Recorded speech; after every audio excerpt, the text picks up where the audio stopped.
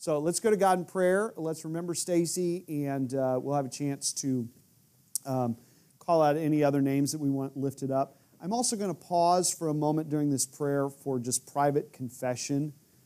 This is one of the things that I think as a body, it's important for us to come together and to confess our sins and then to hear that we're forgiven in Jesus Christ, okay? So let's pray. God, we are grateful for this day as we gather together in this place with nice AC that works, and this is such a lovely setting for us to be in. We're grateful.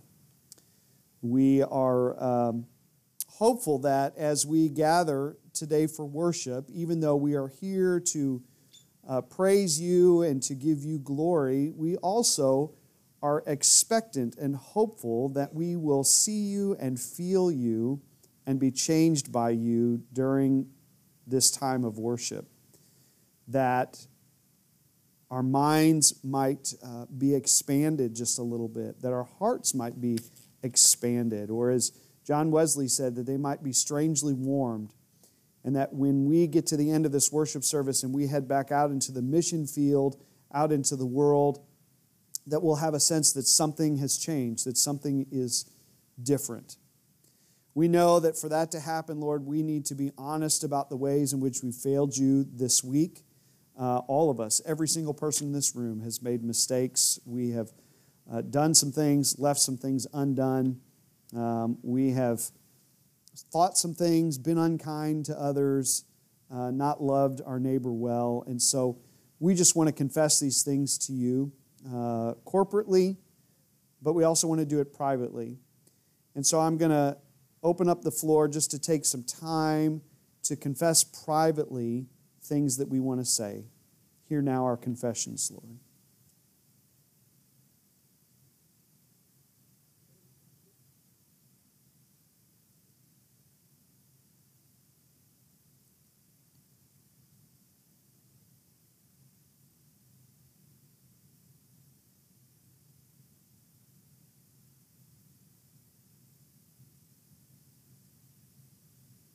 We thank you for your mercy and grace. We thank you for your love and your forgiveness. And we know that in the name of Jesus Christ we are forgiven. So thank you for that. Lord, as we were mentioning before, there are some folks that we want to lift up this morning, Stacy being one of them. We pray for a sense of calm for him as he faces the unknown, as he faces possible dialysis, and what the future may hold. Just give him a supernatural sense of peace even in the midst of the turmoil. Lord, we're going to lift up other names to you right now. In your mercy, we ask that you hear our prayer. Lord, in your mercy, hear our prayer. Lord, in your mercy, hear our prayer. Lord, in your mercy, hear our prayer. Lord, in your mercy, hear our prayer. Lord, in your mercy, hear our prayer. Lord, in your mercy, hear our prayer. Lord, in your mercy, hear our prayer. Lord, in your mercy, hear our prayer. Lord, in your mercy, hear our prayer. Lord, in your mercy, hear our prayer.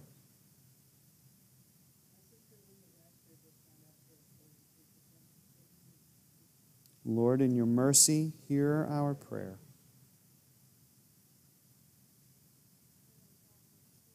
Lord, in your mercy, hear our prayer.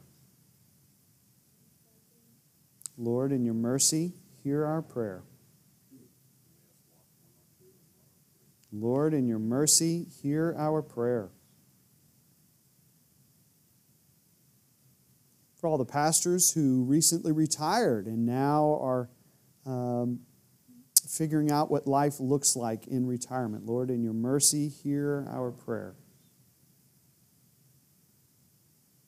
For the new DSs who are beginning this new season of life, Lord, in your mercy, hear our prayer.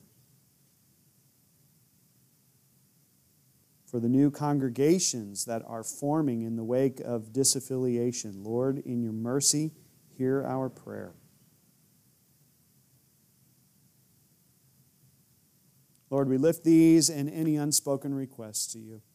Take them, do good in each and every situation, and we trust you with that. Lord, as we now continue to sing, as we hug each other, as we take up offerings, as we listen to the Scriptures, as we hear them expounded, as we take communion together, may you be glorified in all of it. And we pray this in your holy name, Father, Son, and Holy Spirit. Amen.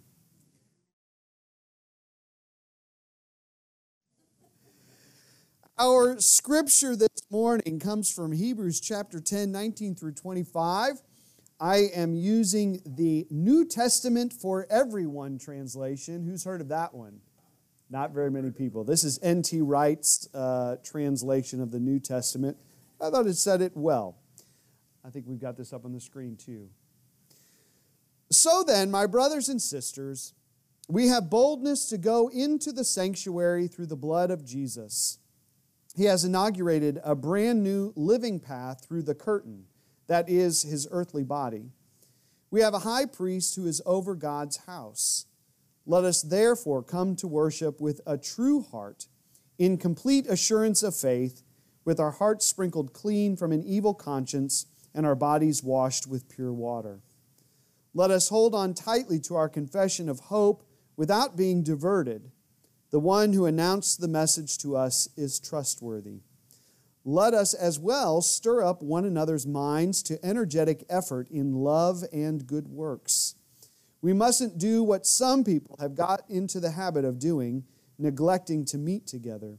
Instead, we must encourage one another, and all the more as you can see the great day coming closer. A word from God for the people of God. Thanks be to God. Let's pray. God, may the words of my mouth and the meditations of our hearts be acceptable and pleasing to you, O Lord, our rock and our Redeemer. Amen. So, folks, I've got some bad news. You and I have been told a lie. Well, at least maybe a half-truth. We've been told a half-truth. We have been told that the goal of faith is for you and I to have a personal relationship with Jesus. You ever heard that before? The goal is to have a personal relationship with Jesus. That when we put our trust in Jesus, we can build on that personal relationship. And this happens one-on-one, and it can happen in our homes, or it can happen on the job. It can happen on our drive to the grocery store. It can happen while we're walking in the park. The lie portion of this is that faith is only about me and Jesus. What's that famous poem about footprints in the sand? How many footprints are there? 2 sets of footprints, and then there's 1 set of footprints, and that's when Jesus is carrying you, right? You see how this comes in. Faith is about you and Jesus. And when you look down in the sand, you see 2 sets of footprints. Would it shock you if I said this morning that God is only available, at least in some sense, when we are gathered together just like we are this morning? Would that shock you? That the way God is present to us right now is not possible when you and I are alone. Does that shock you? Does that sound right?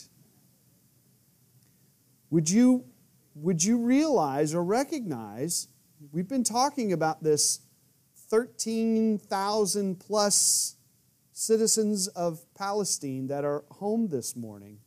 If you went to them and asked them, are you Christian? I would guess the bulk of them would say yes. And the reason that they're home this morning is because they have bought this lie hook, line, and sinker. Faith is about me and Jesus. I can worship Jesus at home. Thank you very much. Last week, I was quoting the Catholics. Somebody said to me afterward, boy, you were quoting all the Catholics. Well, guess what? I'm going to quote the Methodists this morning. There is a United Methodist pastor named James Bryan Smith. He's an author, pastor. He's a professor at Friends University in Wichita, which is a Quaker university, but he's United Methodist. He wrote a series of books. One of them is called The Good and Beautiful Community. And he was talking in here about his first assignment, his first appointment was as an associate pastor. And he said he quickly found out that associate pastors get all the stuff that nobody else wants to do. And so the task that was given to him was, the senior pastor said, I want you to call all of the folks that we haven't seen in church in 3 years and see what you can do to get them back in church. And so he spent hours making all these phone calls. Out of all of them, just a handful actually had a conversation with him, and only one lady invited him to come over and have tea. This is his experience with that lady. She took the initiative by asking me a lot of questions about my personal spiritual life. Eventually, I asked her similar questions, and she became very animated.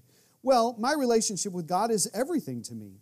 I spend an hour each morning in meditation and prayer, and an hour before bed doing the same. Would you like to see where I pray? She asked. She took me to a special room in her home. The walls were covered in religious imagery, crosses and icons and paintings of religious figures. In the corner was a kind of altar or shrine with a kneeling bench. Beaming, she said, "This is where I connect to God." We resumed our conversation back in the living room over a second cup of tea. Eventually I asked, "I was wondering, will we be seeing you in worship one of these Sundays?" She replied quickly, "Oh no, church is not for me. I have all I need here in my prayer room. I get too discouraged by corporate worship. I'm fine, but thank you for inviting me. I suppose you should take me off the membership roll." I stammered for a moment, searching for something wise to say, but all I could think of was, "Are you sure you don't want to come back?" Again, she responded politely, "No, thank you, Reverend. As I have said, I have all I need right here. But thank you for coming and visiting with me. I liked hearing about your own journey into God." As I drove back to the church, I was profoundly discouraged. I had spent years training for ministry in the local church, and yet I had no response when a person told me that she had no need for the church, that she was just fine without it. I wondered, could she be right? Can a Christian live without a worshiping community? That's the question for us this morning. Is it possible to have a vibrant, healthy Christian life without a community that you are part of, that you are active in? I'm going to say the answer is no. The answer is no. You can survive, but you cannot thrive. You can get to heaven, but you might be hobbling into it. There is a reason that we have the church. You know, in the church, many Christians, I would say the bulk of Christians around the world, believe in something called sacraments. You guys have heard that word before, the sacraments. The sacraments is just a fancy word for saying these are places in which God promises to show up and to pour out grace upon His people through common things, common elements. And so two of the sacraments that we practice are baptism and communion. You know, these places where we take plain, ordinary water, could even be tap water, or we have bread from Kroger and we have some Welch's grape juice from Kroger. These are just ordinary things, but whenever we set them aside, when we consecrate them, that God promises to show up and to do something invisible and amazing in and through them. That's called a sacrament. Well, I got to tell you that even though it's not particularly labeled as a sacrament, the gathering together of Christians, like we are gathered this morning, is sacramental in nature. Because when we gather like this, God promises to show up and to pour out blessing upon us. If you don't believe me, consider the words of Jesus Himself, Matthew 18:20. You all know this verse. "Wherever 2 or 3 are gathered in my name, there I am among them." There is something special that happens when God's people gather in the name of Jesus. And there is a presence that is not available when you are walking on the beach by yourself. Now, don't get me wrong, nature is beautiful. I've been to Muir Woods out in San Francisco. I have no doubt God is there. When I look out at this landscape, I see the thumbprint of God all over it. God is available, but the basic definition of the church, according to Jesus, is wherever 2 or 3 are gathered in His name. And Jesus says, there I will be uniquely present. I will be with you. And invisible and supernatural grace will be poured out upon you anytime you gather in this manner. I thought it was so interesting because in my news feed this week, an article in USA Today popped up. I think I may have put it on the Facebook page. The article was a doctor that was writing and saying, we have long known the benefits to attending worship. There are mental benefits, there are physical benefits. People who go to church are just overall healthier. They're just healthier than people who don't go to church. And this was a doctor in this article urging people to go to church, saying, people are healthier, go to church. Practice your faith with other people. Do it. I thought it was so interesting. Of course, there are other reasons to prioritize gathering once a week for worship. Sure, it's good for us. Sure, Jesus promises to show up, but there are other reasons to do it. Acts chapter 20, verse 7 tells us that the early church did it. Every single Sunday, they gathered together in a home, in an upper room, wherever they could find. And they would do some of the same things that we do even today. They would sing songs. They would pray. They would take up a collection for the poor. They would read the Scriptures. Somebody would stand up and expound upon the Scriptures. And then at the end of it, they would share communion together. This was the basic display of that early worship form of Christianity. And they did it every single Sunday. If the early church can do it, we probably should do it too. Number 2, think about this. The book of Revelation tells us that in heaven, gathered before the throne, are the saints and the angels worshiping God 24/7. When we take communion a little bit later, we're going to say something to the effect of, we join them in singing praises to God. Holy, holy, holy is the Lord God Almighty. When we gather together on Sunday morning, for one moment, heaven and earth are aligned. What happens nonstop in heaven, worship of God, the saints on earth are gathered together all over the globe this morning in various churches, and for just a brief moment, heaven and earth are mirroring each other. Number 3, gathering for worship presents a united front, a united declaration against the powers of darkness. When we gather into this place right now, what we are saying to the cosmic forces that we can't see, Jesus is Lord. And there are strength in numbers, right? You can shout that from your closet. You can have your little prayer room at your house. But your voice gathered with the other voices together, one united front, Jesus is Lord, and the darkness shall not overcome the light. That's power in that. Number 4, gathering for worship trains us for eternity. Right? When we get into this place like this, we are from all different backgrounds, different political affiliations, different work environments, some rich, some poor, some old, some young, some white, some black, some gay, some straight, some whatever. And Paul says, you know what? As the church, there is now no longer Jew or Greek, man or woman. There is no American or Chinese. You have been baptized into Christ. And you better learn how to get along with one another now, because you're going to be in eternity with them forever and ever. Right? This is the training ground right here. James Bryan Smith said in his book, we go to church not to be entertained, but to be trained. This is training for eternity right here, right now. Gathering for worship also gives us what we need for the week ahead. Another United Methodist pastor, Adam Hamilton, in The Walk, 5 essential practices of the Christian life. This is what he says.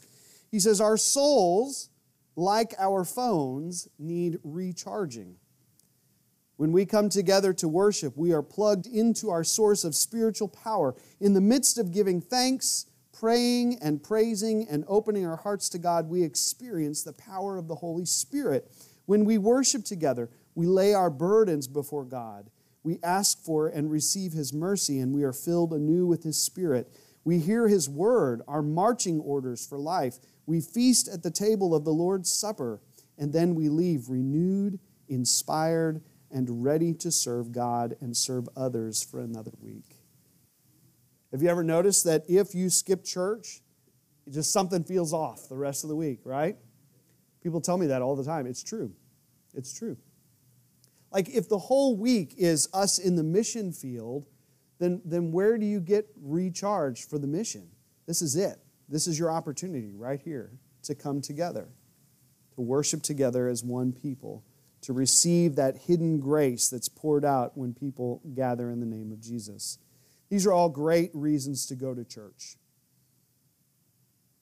Right? Jesus shows up, health benefits, the early church did it, it mirrors heaven, it presents a united declaration against the powers of darkness, it trains us for eternity, it gives us what we need for the week ahead. These are all great reasons. But I see in this passage of Hebrews that I just read to you probably the most important reason to go to church. Did you catch it when I read it? You know, in the world, we just celebrated the 4th of July, right? We have these holidays. 4th of July, Memorial Day, Veterans Day. All of these days are set aside for Americans to remember and to honor servicemen and women who sacrificed so that we might have the freedom that we have. One of those freedoms being to gather into this place. Right? We are here today in an air-conditioned building because we are free to do so, and there is no power above that's coming against us and saying you can't gather in this manner. Right? So we recognize that. We have all these ways that we remember that. The writer of Hebrews says, Jesus didn't give you the freedom to worship. He actually gave you the ability to worship. Now, what do I mean by that? Well, think about this. Before Jesus, the mode of worshiping for God's people was at the temple in Jerusalem. You got this huge structure, this thing that existed. We've got drawings of it. We don't really know what it looked like, but based on the descriptions in Scripture, we can pretty much guess. It was a big structure. You got the outer court where the Gentiles could assemble. Then you got the inner court where only Jews could go. But then inside of that, you had another room. And then inside of that, you had what was called the Holy of Holies. Now, this is the place where the Ark of the Covenant was kept. You've seen Raiders of the Lost Ark, right? That thing is powerful. When you take the lid off, bad things happen, okay? So the Ark of the Covenant is in the Holy of Holies. And once a year, the high priest for that year could enter through the curtain into the Holy of Holies and present requests and make sacrifices on behalf of the people in that place. I've heard, I don't know if it's true, but it was such a dangerous place to be that they would tie a rope around the leg of the high priest with bells on it. If the bells stopped ringing, they knew he had dropped dead, and they could pull him back out because nobody could go in that room. Okay, so if you were a Jew, if you worship God, you could travel to Jerusalem, you could gather at the temple, you could even go into the inner courts, but you didn't go into the presence of God. One person got to do that once a year. The best you could hope for is to be somewhere in the vicinity and to have the high priest come out and say, you're good for another year. We've atoned for the sins. Everything's good, right? That was before Jesus. The writer of Hebrews reminds us that when Jesus gave up his life, that curtain which separated the Holy of Holies from the rest of the people was torn in two, signifying that now, because of Jesus, every man, every woman, every child can boldly approach God in the assembly of His people as often as they like. Because of the sacrifice of Jesus, the ability to be in the vicinity of God without dropping dead is now available to you. To be gathered in this place, knowing that wherever 2 or 3 are gathered, God promises to show up and to pour out blessing. This is a gift that was given to you and me that cost Jesus His life. So the most important reason, according to the writer of Hebrews, to gather for church is because it cost Jesus dearly for you to have, not the freedom, the ability to do it, and the freedom to do it. I was thinking about how churches are built, and we don't function this way, but churches are still built this way. Have you ever thought about, do you know what this section is when you first come in the front doors? You know what that's called? The narthex. Do you know what the narthex was for? The narthex was the place that the unbelievers could go. They could not enter into the sanctuary. This is the sanctuary, right? What stands at the door from the narthex into the sanctuary? What's there? Got a candle on it, little bowl of water. Baptismal font, right? What does that symbolize? That is so that you remember when you were baptized into the community, into Christ, into God's holy covenant people. You now have access to enter into the sanctuary with boldness. We don't do that anymore. We let anybody come in, right? But that's how churches were built, to kind of model this Jewish temple idea. The outer courts where the Gentiles could go, inner courts, Jews, Holy of Holies, priests only, right? Well, you now have access to that Holy of Holies symbolically when you're entering into this place. When you approach this altar, when we consecrate these elements, and you come up to take communion, it's like approaching God's presence. And you can do that with boldness because Jesus said it's okay. Come up and present your request to God. Receive forgiveness. Take the grace that is being offered to you. Do this without any fear. This is what happens when we come to church together. And so this is why the writer of Hebrews ends his little thought with this warning. Do not forsake the assembling of yourselves together, as some people have gotten in the habit of doing. Don't neglect to come together on Sunday morning, as some people have gotten in the habit of doing. This cost Jesus dearly. Make sure you take advantage of it. Right? Now, at this point, you may be wondering, if gathering in person is so important, what about those who can't come to church? What about the folks that are in hospitals or stuck at home or in prison? Are they somehow not as blessed as us? Well, this is why we have visitation, Dan. This is why we go out on Mondays, 2 or 3, coming in Jesus' name with prayers and songs and communion. When you can't come to the assembly comes to you. This is why visitation is so important. If you ever want to be a part of that, just let me or Dan know. It's a blessing. It's a blessing to go out and visit these folks that we haven't seen in a while or we can't see, right?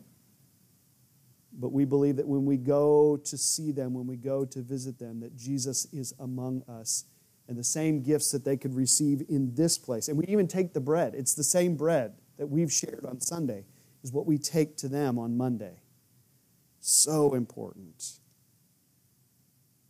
So let's see. We've talked about our strategic values for Grace Church moving forward into the future. The first week we talked about what? Who was paying attention? Giving. Give generously. in your money, in your time, in your prayers, in your service. Give generously. Week 2. What was week 2? Hospitality. Receive guests like they are family.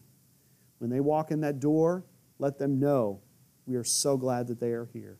Go over and above and beyond in making them feel welcome when they walk into this place. It's already odd enough when you come into a place that you've never been before.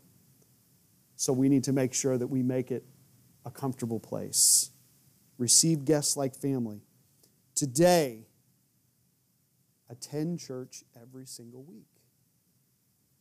You guys see where I'm going with this? Give generously. Receive guests like family. Attend church every week. What do you think next week is going to start with? Does anybody get it yet? All right. You just ponder that this week. You just ponder that. It'll come to you. Folks, to grow in grace, we need to commit to attending church every week. Now, this is barring illness. This is barring emergencies. This is barring vacation. I think everybody should go on vacation. Even Jesus took time off, right? But I'm talking about a normal week, just like a normal week where nothing's going on. If you are in town, commit to being at church. Commit to being at church. If you have family visiting, bring them to church. Right? Just because your family's in town doesn't mean you have to stay home. Bring them to church or say, I'll be right back. I'm going to go to church for an hour. I'll see you in a bit. Right? If you are traveling, I think it's a good idea to visit a local church. Go to church. When I went up to Minnesota, Minneapolis, I said, I'm going to go to church. I want to go check out another church. And so I did. I went and visited another UMC, right? Go to church. If you have a hard time getting up in the morning, go to bed earlier. Set an alarm clock. Set 2 alarm clocks. Do whatever you need to do because, folks, this gathering together in this place like this, it's sacramental. Something is happening right now. Yes, you can connect to God. Yes, you can grow in your relationship with Jesus on your own. But there is something you cannot get on your own when you are gathered into this place. God is pouring out grace upon you right now. God is giving you what you need for the week ahead. You are training for eternity. These folks that you're sitting next to right now, they're going to be in eternity with you. Learn how to love them well. Gasps. Gasps. Right? Not only that, our brothers and sisters that are gathered this morning all over Palestine in various churches, right? We're all going to be in eternity together. Okay? So it's good to start training for that now. We were reading in our Sunday school class this morning how Jesus, his last prayer before he was crucified is that the church might be unified, that they might be one. And then he says, and I want them to be one so that the world will know that I am who I said I am and that God loves them. There's something about a unified church. When we come together in this, not only are we declaring to the forces of evil that Jesus is Lord, we're declaring to the world, Jesus loves you. It's important to go to church. So let's not miss the blessing of being with God and with God's people in the presence of God. Let's pray. Lord, I pray that this sermon would be received as I intended it. I don't want this to be a guilt trip. I'm not trying to tell people that their salvation is somehow hinged upon coming to church, but I also want to reflect upon what it cost Jesus for us to be gathered in this place like this. And that what you are doing in and through us when we gather is so, so important. And so I think we need to take that seriously, and I pray that we would. I pray that as this local congregation that we would just commit to being here when we can. that we would be a generous people, that we would be a hospitable people, and that we would be a gathering people, that we would see the value in coming together. Lord, as we commit to these things, as we practice them, we pray that you would continue to use us mightily, and that the 13,000 people who are at home this morning because they believe there's only 2 sets of footprints in the sand, that they would begin to see the value in gathering, and that their hearts would be pricked, that their consciences would be pricked, and they would say, maybe there is something to this. Maybe I need to go be in church somewhere. And if that's us, if they come here, that we would just love them well, receive them in. We thank you for calling us into the work that Jesus began and continues to do, into mission. Use us. In Jesus' name we pray. Amen. Will you all grab the hand of the person next to you? Don't forget, tomorrow morning, Breakfast Club, 9 a.m. at Denny's. If you want to come take a sneak peek at the scriptures that I'll be preaching on next Sunday, come hang out with us, okay? With that, will you receive this blessing? May the grace of our Lord Jesus Christ, the love of God the Father, and the fellowship of the Holy Spirit be with you all. May you know that you are perfectly loved, you're completely forgiven, and you're uniquely empowered because you've gathered here today. Now you're called to go out into the mission field and live as God's faithful children. Guess what, folks? You're going to make some mistakes this week, because we all do. But God's love for us is not based on our performance. It's rooted in the nature of God. God is love. So that by amazing grace, when He looks at us, He says, you know, y'all are nothing but the best of the best of the best. Can you imagine what tomorrow would look like if you left here believing that? I think you'd have a great week. So in the name of the Father, Son, and Holy Spirit, please take that good word, go from this place in peace. Amen.